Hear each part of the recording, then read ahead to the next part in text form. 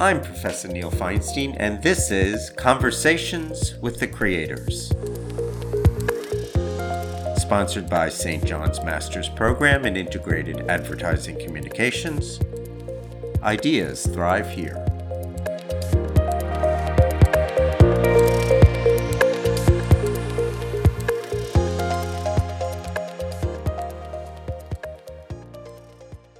Today's podcast is very, very special because we are talking to Chief Marketing Officer at Hulu, author, and master storyteller Scott Donatin, who is a St. John's CCPS graduate. Scott graduated with a journalism degree and worked at many important publications, including Entertainment Weekly. And even back then, he was creating content and at some point switched from editorial to advertising. And then, as he talked about in one of his videos, connected experiences. So Scott has built a career that intersects entertainment and advertising and is a shelf full of the most prestigious awards in the industries. But I can't possibly do his amazing career any justice. So instead of me walking you through what he's done and how he's gotten there and his point of view on the world, which has many twists and turns as the road to Hana and Maui, I'm going to let Scott do it. Scott, welcome, and thank you for taking time for. Thank you, Neil. Thank you for having me. You're welcome. I'm glad to have you. So tell us how you got from Queens, New York to what are you in LA, Los Angeles? I'm in LA now. Yep, in Venice, California. Tell us how you got from Queens, New York to Los Angeles. It's fascinating. Sure. Yeah. No. Thank you. I was actually born in Queens, raised mostly in Brooklyn, and went to St. John's, as you mentioned. And for better or worse, I wanted to be a writer of some kind from about third grade on, when I think a teacher I had commented favorably on a limerick that I wrote in class. And I kind of I was the editor of my high school newspaper. I joined the Torch at St. John's on my second day on campus and basically never left that office for 4 years. I was the editor of the Torch for my junior and senior years, which was amazing and such a great part of my education. I majored in journalism, and I also landed in the way that a lot of people do, almost accidentally, an internship. It really was a part-time job more than an internship at Advertising Age, a trade magazine covering the advertising, marketing, media business. And long story longer, I'll speed it up, but on that part, but ended up joining Ad Age full time right out of St. John's as a reporter, and rose up to be the editor of interactive and new media, as we called it in the early days of digital. Really dating myself, but helped Ad Age go online in the early 90s. Built our first website after being initially on kind of AOL and some of the walled gardens, yes. eWorld, which was Apple's Prodigy, which was owned by IBM and Sears. I'm really dating myself now. I worked when I was at J. Walter Thompson, and Prodigy was our client. I remember when we got to 1 million users, it was a big event. I'm sure it was. So anyway, then left Ad Age briefly to go over to News Corp to launch the online edition of TV Guide, which at the time was the largest print magazine in the country with a circulation of over 20 million. And then a year later, Ad Age lured me back to become the executive editor, and then the editor. And I spent 10 years editing Ad Age, and really that was such a crucial part of my career, because a role like that meant that I had a kind of bird's eye view of many industries that were interconnected, and was talking to people who often weren't talking to each other. And so started to be able to, spot trends early on, and people would kind of pick up on, oh, how do you do that? And it's like, well, I'm no magic to it. I'm just having conversations with 10 people and realizing they're all talking about the same thing before they realize it. and I'm pulling those pieces of string together into one thing. And one of those things was the emergence of, without going too deep on it, every media technology that started coming along in the mid 90s on was about putting the end user, the consumer, the viewer, in charge of the information flow rather than the creators and distributors of that information. And I realized that one of the things that would be bad for and would disrupt was traditional interruptive forms of advertising. And started thinking about, okay, as the editor of Ad Age, if advertising in its interruptive format, which we always knew people didn't really like, was going to be disrupted by new technologies, how might brand marketers communicate, and reach audiences? And the idea that I became kind of obsessed with was this idea that brands could actually tell stories that were worthy of people's time. And that they could create and tell stories in formats where people would actually seek them out, share them, and choose to spend time with that content rather than be interrupted by it. And so I started something called Madison and Vine within Ad Age, which was a newsletter and a section and a conference series. And I wrote a book about that. And so that kind of became a little bit my calling card. And I ended up at Ad Age moving at a certain point. Our publisher was retiring, and the owners came to me and said, "We know you're a journalist and you want to be the editor. You probably don't want to be the publisher, but think about it not as leaving journalism, but as helping to figure out the future models that will define journalism." Because at the time, we were moving things like Ad Age from thinking of themselves as a print magazine into thinking of themselves as a brand that could be expressed to audiences in any way that they wanted it to be, whether that's digitally, whether that's through events and conferences or even education, or how could that brand serve its role in people's lives. So I went over and became publisher of Ad Age, and then about a year into that, got a call from Entertainment Weekly asking if I would like to be publisher of EW. And I was like, yep, absolutely, would love to do that. I'm such a pop culture fan, and so it felt like exactly where I had been pointed without knowing it. And then after a couple of years doing that, I was approached by an ad agency that said, "Hey, you've been talking about this branded content, brand storytelling thing, and all of our clients are asking us how we do it, and we don't know. Why don't you come help us figure it out?" It's in essence what somebody said to me, which ended up being the hook that pulled me over, was stop thinking of yourself as an observer and come be a participant. Basically, put your money where your mouth is. So I did that, and that led to a 10-year career on the agency side at two different agencies, which going from being chief content officer and helping brands create documentaries and do long form storytelling, comedy series, and eventually led to being a chief creative officer, overseeing all traditional creative as well as branded content. And then I got a call from Hulu, where I've been for a year and a half now, to come lead their creative team and help, create all of the great materials that market their shows and their brand, our shows and our brand now, and also work with our advertising partners to create great branded content. So went over to Hulu, and a little more than a year after I got there, I was asked to step up into the job leading all marketing, and here I am. Congratulations. Sorry, that was a long way at it. It's a great, well, from a storyteller, that's a great story. And I think it would be inspiring to our St. John's students to see how, what I think is so interesting is the twists and turns, is the fact that, you started someplace, but you just went where the world took you. And I think what really fascinates me is listen, we talk a lot about the fact that advertising is not effective anymore. And we have all kinds of statistics and data out there to say that people are avoiding advertising. People are paying for services like Hulu so they don't have to see advertising. But yet you talk a lot about the idea of content. And I would love to explore that just a little bit before we go in another direction. What can you clearly define the difference between advertising and content, and tell me why do we need advertising, and is content taking over?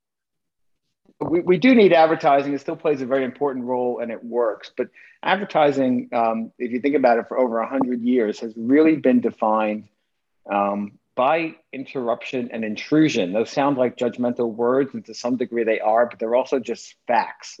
And what that basically means is I'm watching a show or I'm reading an article, and that I have sought out. I've decided I want to read this article. I've decided I want to watch this show, and then I'm interrupted in that process by an advertiser who stops the story that I'm consuming in order to talk about themselves. And by the way, that model is very important because it has subsidized our media experiences for 100 years, and it continues to do so for a lot of people. As you mentioned, there are a lot of people who are fortunate enough, and I'm among them, to be able to pay a premium in order to skip the advertising experience. In essence, I'm subsidizing my own experience now. But there are a lot of people economically who can't do that. And the advertising model plays a really important role for them. The majority of Hulu subscribers are still ad-supported subscribers. And advertising works. It works as a way to build awareness. It works as a way to create desire. And Hulu itself is a big media advertiser, and we know that it works. It helps acquire customers. It helps, generate excitement. But we also know that people have never really liked it. And before digital, there was always a sense that, hey, they go to the bathroom during the commercial break, or they go make a sandwich during the commercial break, were the two kind of often most used examples of it. And of course, now it's, they just skip commercials. And if you go back to like the creation of DVRs and that ability to suddenly say, I'm going to just fast forward through a commercial or just hit skip altogether, that was a major argument in the ad industry, by the way. If you fast forward through it, you still might have to see my brand name slide by as you do that. If you hit skip, right? If you hit skip altogether, that commercial pod was so important. The research said, because people backed up and watched that. Now, branded content at its heart is the idea that I, as a brand, am going to create something that you, as an audience member, are going to do the opposite of. You're going to treat the way you treat other stories that you let into your lives. You're going to seek it out or share it or be intrigued by it when you come across it and choose to spend time with it. Look, it's actually, if sometimes people think, are we talking about product placement? No, although that was part of the early kind of the crudest forms of it in some ways. And it can be effective in its own way. And product placement actually, interestingly, goes back to Renaissance painting. And there was a Renaissance painter who used to put the dress designs of his brother-in-law, the dressmaker, onto the people he was painting. But one of my favorite examples of branded content, which is also over 100 years old right now, is the Michelin Guide. What a lot of people don't realize is the Michelin Guide was started, I think, in 1900 in France, at a time when there were 3,000 cars on the road in France, and people who bought cars didn't actually know what to do with them. They'd go out for leisurely drives without a destination in them. There were 3,000 cars, and Michelin Guide printed 30,000 copies of a guide. And Michelin was and is a tire maker. And we forget that now. We think, oh, I'm eating at a Michelin-starred restaurant. It's a tire maker that's telling you to eat at some of the best restaurants in the world. What it really was I'm going to give you places to drive to that are worthy of a drive. And Michelin stars were the idea, 1, 2, and 3 was whether or not it was worth a stop, while you were already out doing something else, or whether it was a destination in and of itself. But that was a great way of, like, just imagine, we didn't try to sell you more tires. We tried to give you more reasons to drive so that you would wear your tires down so that you would need new tires eventually. Today, what that looks like in a lot of different ways, and I can give you some examples. Sure. Denny's, one of the first things that I was lucky enough to be a part of creating was for Denny's, which is open 24/7, 365, and really at the time was not seen as that relevant among younger people. Families, yes; younger people, no. And yet what Denny's wanted was for younger people to think of it as America's diner, as the place that you maybe go to at 2 a.m. after you've been out with your friends and you get that late breakfast or early breakfast or late cheeseburger, and just sit around and kind of, shoot the bull with your friends. But they didn't have that reputation. So we created for them a comedy series with Jason Bateman and Will Arnett, where the actor Dave Koechner basically interviewed all these different comedians, including Sarah Silverman and Chris Pratt, and Will Arnett and Jason did episodes, and Amy Poehler. and they sat in a Denny's and ate a meal and just talked. They never talked about the fact that they were in Denny's. They never talked about the food they were eating. And yet Denny's was an ever-present character in the whole thing. And they just had an improv comedy discussion. And by the way, what's amazing is some of the things that came out of that they said. Sarah Silverman tells a joke that ends up essentially being about anal warts while eating food in a Denny's. And you can imagine that if their traditional ad agency had gone and said, hey, we're going to do a commercial. We got Sarah Silverman to be our spokeswoman, and she's going to talk about anal warts while she eats your food, they'd be fired. Right? That agency would be showing that. And yet in this case, we won an award at Cannes for what we had created. And what we had created was a comedy series that people loved, that young people loved, that ran on Funny or Die, and was just this, great series. And people ate it up by the millions every episode. And within a year, the favorable impression of Denny's among 18 to 24-year-olds had gone up dramatically, with no other marketing against them. And Denny's has actually continues to do a lot of great marketing against that audience. But all it was, hey, this is fun, this is funny, the jokes are great, the comedy's great. And by the way, you're getting the message that, hey, Denny's is a cool, fun place to go hang out. So, since that, I've created a documentary with BMW about them building the first bobsled that what really was a story that the US team had not won a medal in bobsled at that point in over 50 years. And had inferior technology, and they turned to BMW and asked, can you build us a better bobsled? And BMW said, we don't know, let's try. And it wasn't necessarily a smooth and easy process, but they got there, and the US team did win its first medals at that Olympics in Sochi. So we did a documentary that was about that, including the ups and downs and the frustrations of that process. And that ran as part of NBC's Olympics programming package. So it really, at the end of the day, just can brands tell stories that connect to their values or what they do in a way that audiences will actually say, I want to watch that. I want to spend time with that. Can you do me a favor and take me inside the pitch room of Denny's, where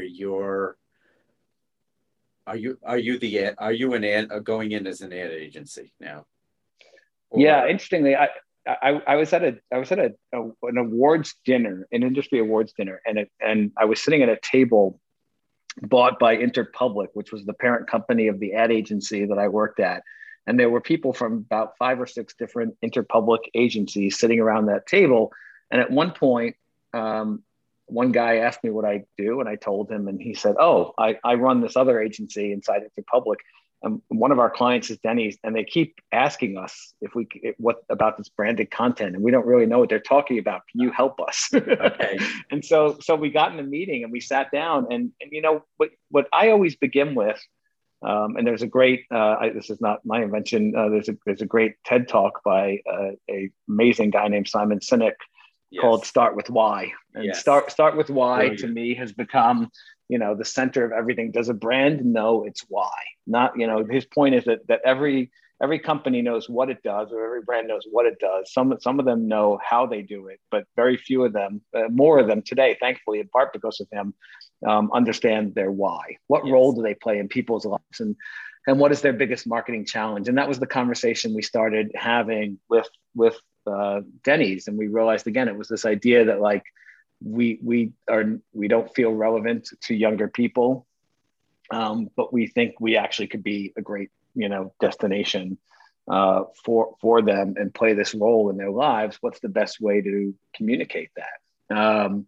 And so we thought comedy is obviously a great way to reach a great way to reach any human, but definitely a great way to reach a younger audience. Happened to know at the time that Jason Bateman and Will Arnett had formed a company specifically to work with brands on creating comedy. And they had done one thing at the time for Orbit Gum, which was actually quite good. And so, we called them up and a couple of other people. And basically as an agency, we then briefed them and say, here's what we're looking to do. What's a good way to use comedy? What's good?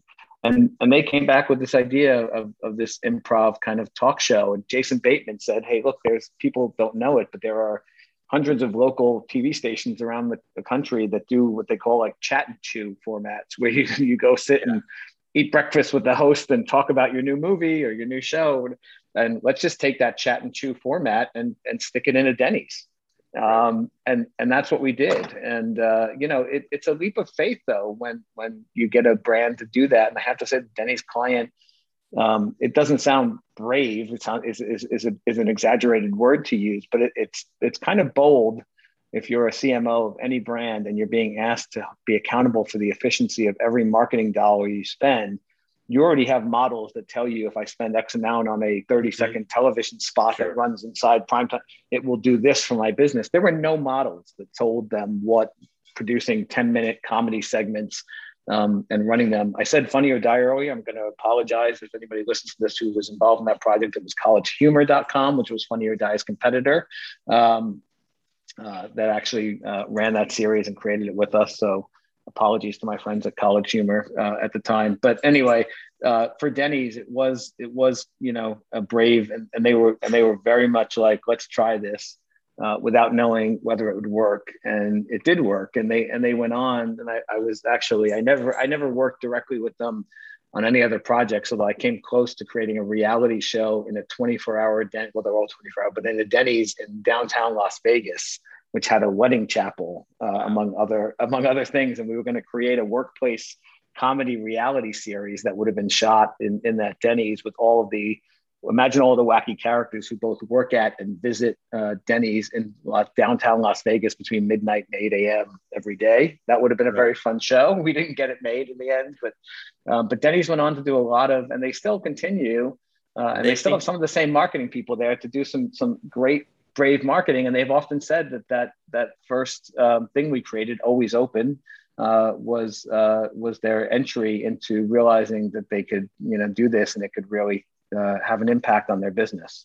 And they have. I mean, it now is definitely in the consideration set of anybody who's been partying till 2 a.m. and wants to go out and get some scrambled eggs or a hamburger. Exactly. So it's really interesting to me because you have to, what Jason Bateman and Will Arnett had was an environment that they could come up with the idea of creating an environment that inspires. So that, I mean, and your whole career, whether you were running a magazine, running a publication, let me call it a publication really, because magazines, it's more than a magazine nowadays. Whether you were running a creative department, a content department, you have to inspire people. And so it's important to build out a culture. So when we originally spoke, you talked a little bit about where Hulu was when you got there, where Hulu is now, and how the culture has changed. I'm wondering if we could explore that a little bit. Talk to me a little bit about the history of Hulu. Sure. Hulu started in a way. I say that, and I wasn't there at the time, although I visited them and understood the story as a journalist at the time, was that essentially the TV networks, the major broadcast TV networks at the time, ABC, CBS, NBC, Fox, had watched what happened, the digital disruption, how it had impacted the music industry's bottom line, which was essentially piracy was killing the recorded music industry, and early on in the digital age, before Spotify and the like kind of came back and gave a new model to the music industry. And I think that the TV industry began to realize that the same thing could happen to them, that essentially people might start taking their episodes and putting them out free online. And so they decided to get ahead of it and say, we'll just create a website where we, the day after we air a TV show on ABC or NBC, the next day you can watch it on a digital device. You don't have to steal it. We'll give it to you, right. And eventually that became, we'll sell it to you. You'll subscribe and you'll get some other benefits around that. And so Hulu began as Next Day TV. And when this is 13 years ago, not that long ago, this was still the idea of like on demand was still not a really well-known concept. Can I connect back to something we talked earlier? Were they built? Sure. Were they embedding commercials into that on-demand TV? Back to our earlier conversation, Yes. interrupting somebody as they're having whatever experience they choose to have. Yeah, and you can imagine even with advertisers, this was a big conversation then to say, advertisers were like, wait, we want the largest possible audience at one time. We want people to watch it when it's on NBC. Now you're suddenly saying, if you don't watch it Wednesday night at 9, you can watch it Thursday at 8. What? And that impacts the payment model too. And that impacts the payment model. And eventually, Hulu, began to evolve and then became, an app as it is now, a digital app that, you would watch as likely on your television or your mobile phone as, on a computer. And with multiple models, you can get it with advertising, you can pay a premium and get it without advertising. That I think is ultimately that kind of consumer choice proved to be a really important part of the mix for Hulu, but it really, evolved, and it was always owned by a combination of several of the largest media companies in the world. And it was interesting because I think, again, I wasn't there at the time, but they necessarily didn't want Hulu to succeed too much because that would disrupt what they thought of then as their core model. And then they began to realize, hey, this thing's really happening, and we're sitting in. We actually created the first streaming service almost accidentally in that way. And then as streaming began to take off, Hulu began to really take off, and began to create originals like The Handmaid's Tale, which gave people their own reason to be there. Became known a lot less for next day TV, although still an important thing for a lot of our audience, but also for a place for a deep library of content and for original content that they couldn't get anywhere else. And then about almost 2.5 years ago now, Disney, which was always one of the owners when Disney acquired Fox, it acquired majority ownership and operating control of Hulu. And so Hulu went from being a quasi-independent company into now being part of the Walt Disney Company. And with that has been all of the things that happen in when that happens, which is the Hulu culture, which was very strong and is still very strong, began to realize, okay, how does that kind of evolve and get redefined in being, now we're part of a Disney streaming group along with Disney Plus and ESPN Plus. How do we evolve that into what are we now as part of Disney streaming and the world's largest storytelling company? And those moments can be, those transitions have some difficulties attached to them as people adjust to, shifting and still realizing, at the end of the day, Hulu is still an amazingly strong brand and business with an incredible future. And it's also part of the Walt Disney Company, and that's all a great thing. And how do we kind of take advantage of building a new sense of who we are that keeps the very distinct idea of Hulu as a strong brand, but also builds an idea of Hulu as a part of something bigger than itself, like the Disney bundle that we offer to consumers, where they get all of these services that allows us to tap into all of the other studios and networks like FX, which create amazing content to become now content creators and partners for Hulu and help redefine what we are. So I got to Hulu about 6 weeks before Disney had already taken the operating control, but it began the full integration of Hulu into Disney. And so I feel like I've been there at this kind of uniquely pivotal moment in Hulu's history. And it's been fascinating to be a part of that. Well, yes, I've worked with Disney in the past. I mean, it's an incredibly strong culture, and people who work there are very passionate about it, as passionate as the brands. Is there a culture clash going? Is Hulu kind of maintaining its own unique culture that has facets of the Disney culture, or is this still an evolving story? It's evolving from one thing into another, and I would say, I think one of the important things is to understand what culture really is in a company. I think sometimes people think that perks or benefits or names of how you name things is culture. And those can be nice things to have, by the way. I'm not, but they can be actually crucial things to have, especially for younger people. They're a very important part of the company you choose to be a part of, but they're not culture. Culture is ultimately the people that you come to work with every day, and the way you behave, and the values that you create and express and live together. And I think in that way, our culture is as strong as it's ever been. And I think that, the identity of kind of people, it comes from such a great place. They had such a strong love of Hulu, and they still do, and they want to continue to express that and understand how you express that, but how you also take pride in understanding that it's such a, like, especially in a world where everything is beginning to roll up and consolidate, and every article that is produced about the streaming space and the evolution of media, predicts that Disney will be the number one or one of the top two media companies, entertainment companies in the world. Who wouldn't want to be a part of that in the streaming space, and the most exciting thing? But that still is a redefinition to tell people, yes, you still are part of Hulu, but you're also part of Disney streaming, and that's a great thing. We are.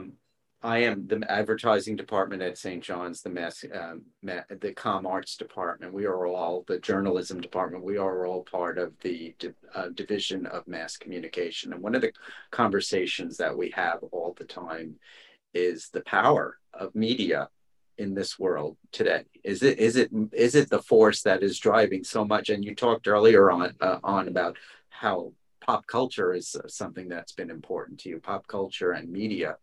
Do you have any thoughts on that? How important media is to the world we live in? Or yeah, I mean, I think to me, it all comes back to and you used this word early on in your introduction of me, storytelling. And in fact, some people look at my career and they say, "You look like you've had 3 different careers." And I'm like, at heart, every job I've had, and by the way, my jobs aren't that diverse. It's not like I went from being, a plumber to a pilot to but at heart, every one of the jobs I've had has been about how do you tell stories that are worthy of people's time, and how do you get them to gather around those stories? How do you get those to come back to you time and again to hear and see those stories? My marketing vision internally at Hulu, I often talk to our marketing team and say, Hulu is a campfire, and humans have been gathering around campfires for thousands of years. And actually, when we learned how to control fire, we kind of created space for storytelling, because before that, a lot of communication people had was during the day, and it was about the working and the hunting and where are we going to hunt, and when the campfire came along, they could suddenly extend their day and sit around at night and talk to and tell tales to each other. And storytelling is so deeply, I sometimes worry that when I talked about storytelling, especially when I was talking to brands about branded content early on, that it feels like it could be a squishy word, as opposed to a hard business word of like, return on investment and key performance indicators. And then, I would come in during new business pitch and be like, story, and I think sometimes it seemed a little bit, but here's the thing and there's a great book called The Storytelling Animal that I love. And you realize that, like, the part of the human brain that processes story is the same part that's responsible for decision-making and loyalty. And the rational part of the brain, which most marketers think is the one they should be appealing to, is ultimately the one that justifies decisions that the storytelling brain wants to make. So, story is so key to who we are as humans. It's how we basically take a series of random things going on around us and apply a narrative to them to prevent ourselves from going insane, basically, by the randomness of it all. So I think it's really, I go back to those 2 things. What is your why? And your why is your story. And as long as I can apply that to anything I do in life, that's kind of, where I get my thrills. I was in a program earlier this summer and one of the speakers was the chief marketing officer of MasterCard, who was brilliant. And he talked a little bit about how we are moving from storytelling to experiential and story making, which I thought was a really interesting spin on this thing, because storytelling involves your mind, but when you're story making, your whole your whole being is part of it. Yeah, there was an ad agency that used the phrase "story doing" at one for a while. I don't know if it caught on, but I think the basic idea there, which I get at the end of the day, is like you can't tell a story unless you live it, unless you act that way, unless those are actually your values and your actions in the marketplace. And I do remember early on in my work in the agency side, there was one company that I was talking to, and they said, "So if we don't know our story, can we make it up?" And it was like, no.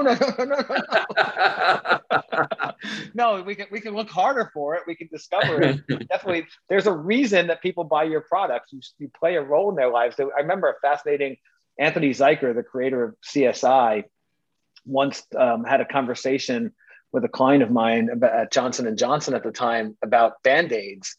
And he said, is a Band-Aid an adhesive strip for minor wounds? Or is it the courage to try again? Is it me falling off my bicycle as a kid, scraping my knee, going inside, crying?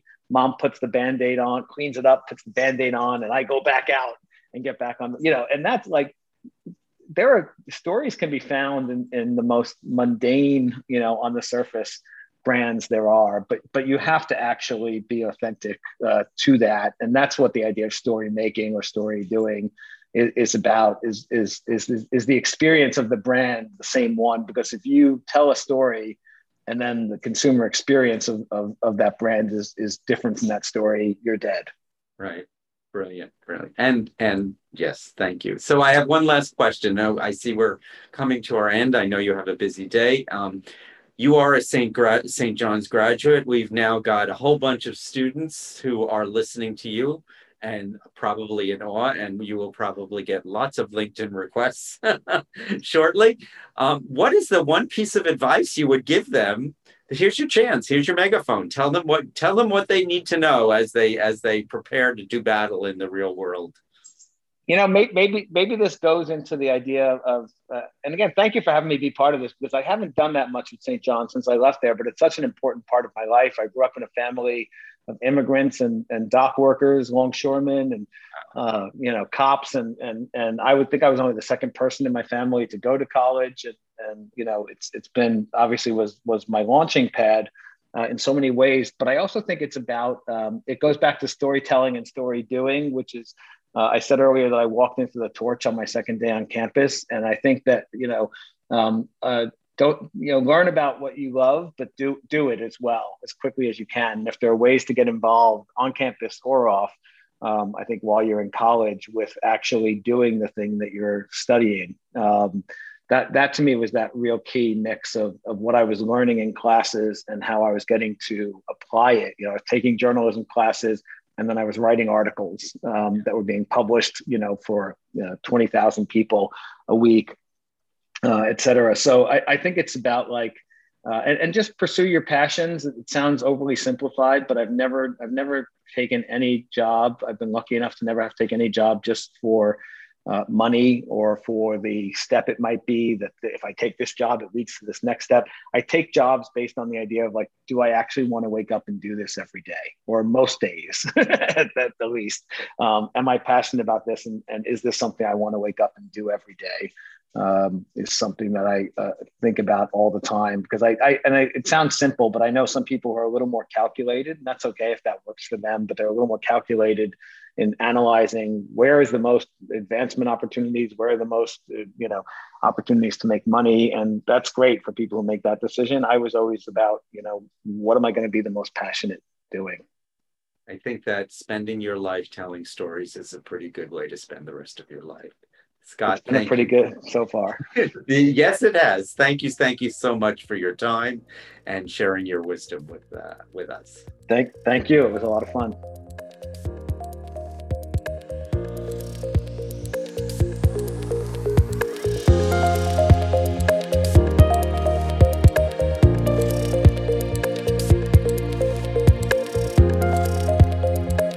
This has been Conversations with the Creators, sponsored by St. John's Graduate Program in Integrated Advertising Communications. Special thanks to all who helped create these podcasts, including Professor Audrey Siegel-Mavora, Professor Edrix Fontanilla, Kevin James, and the advertising graduate assistants. Keep on ideating.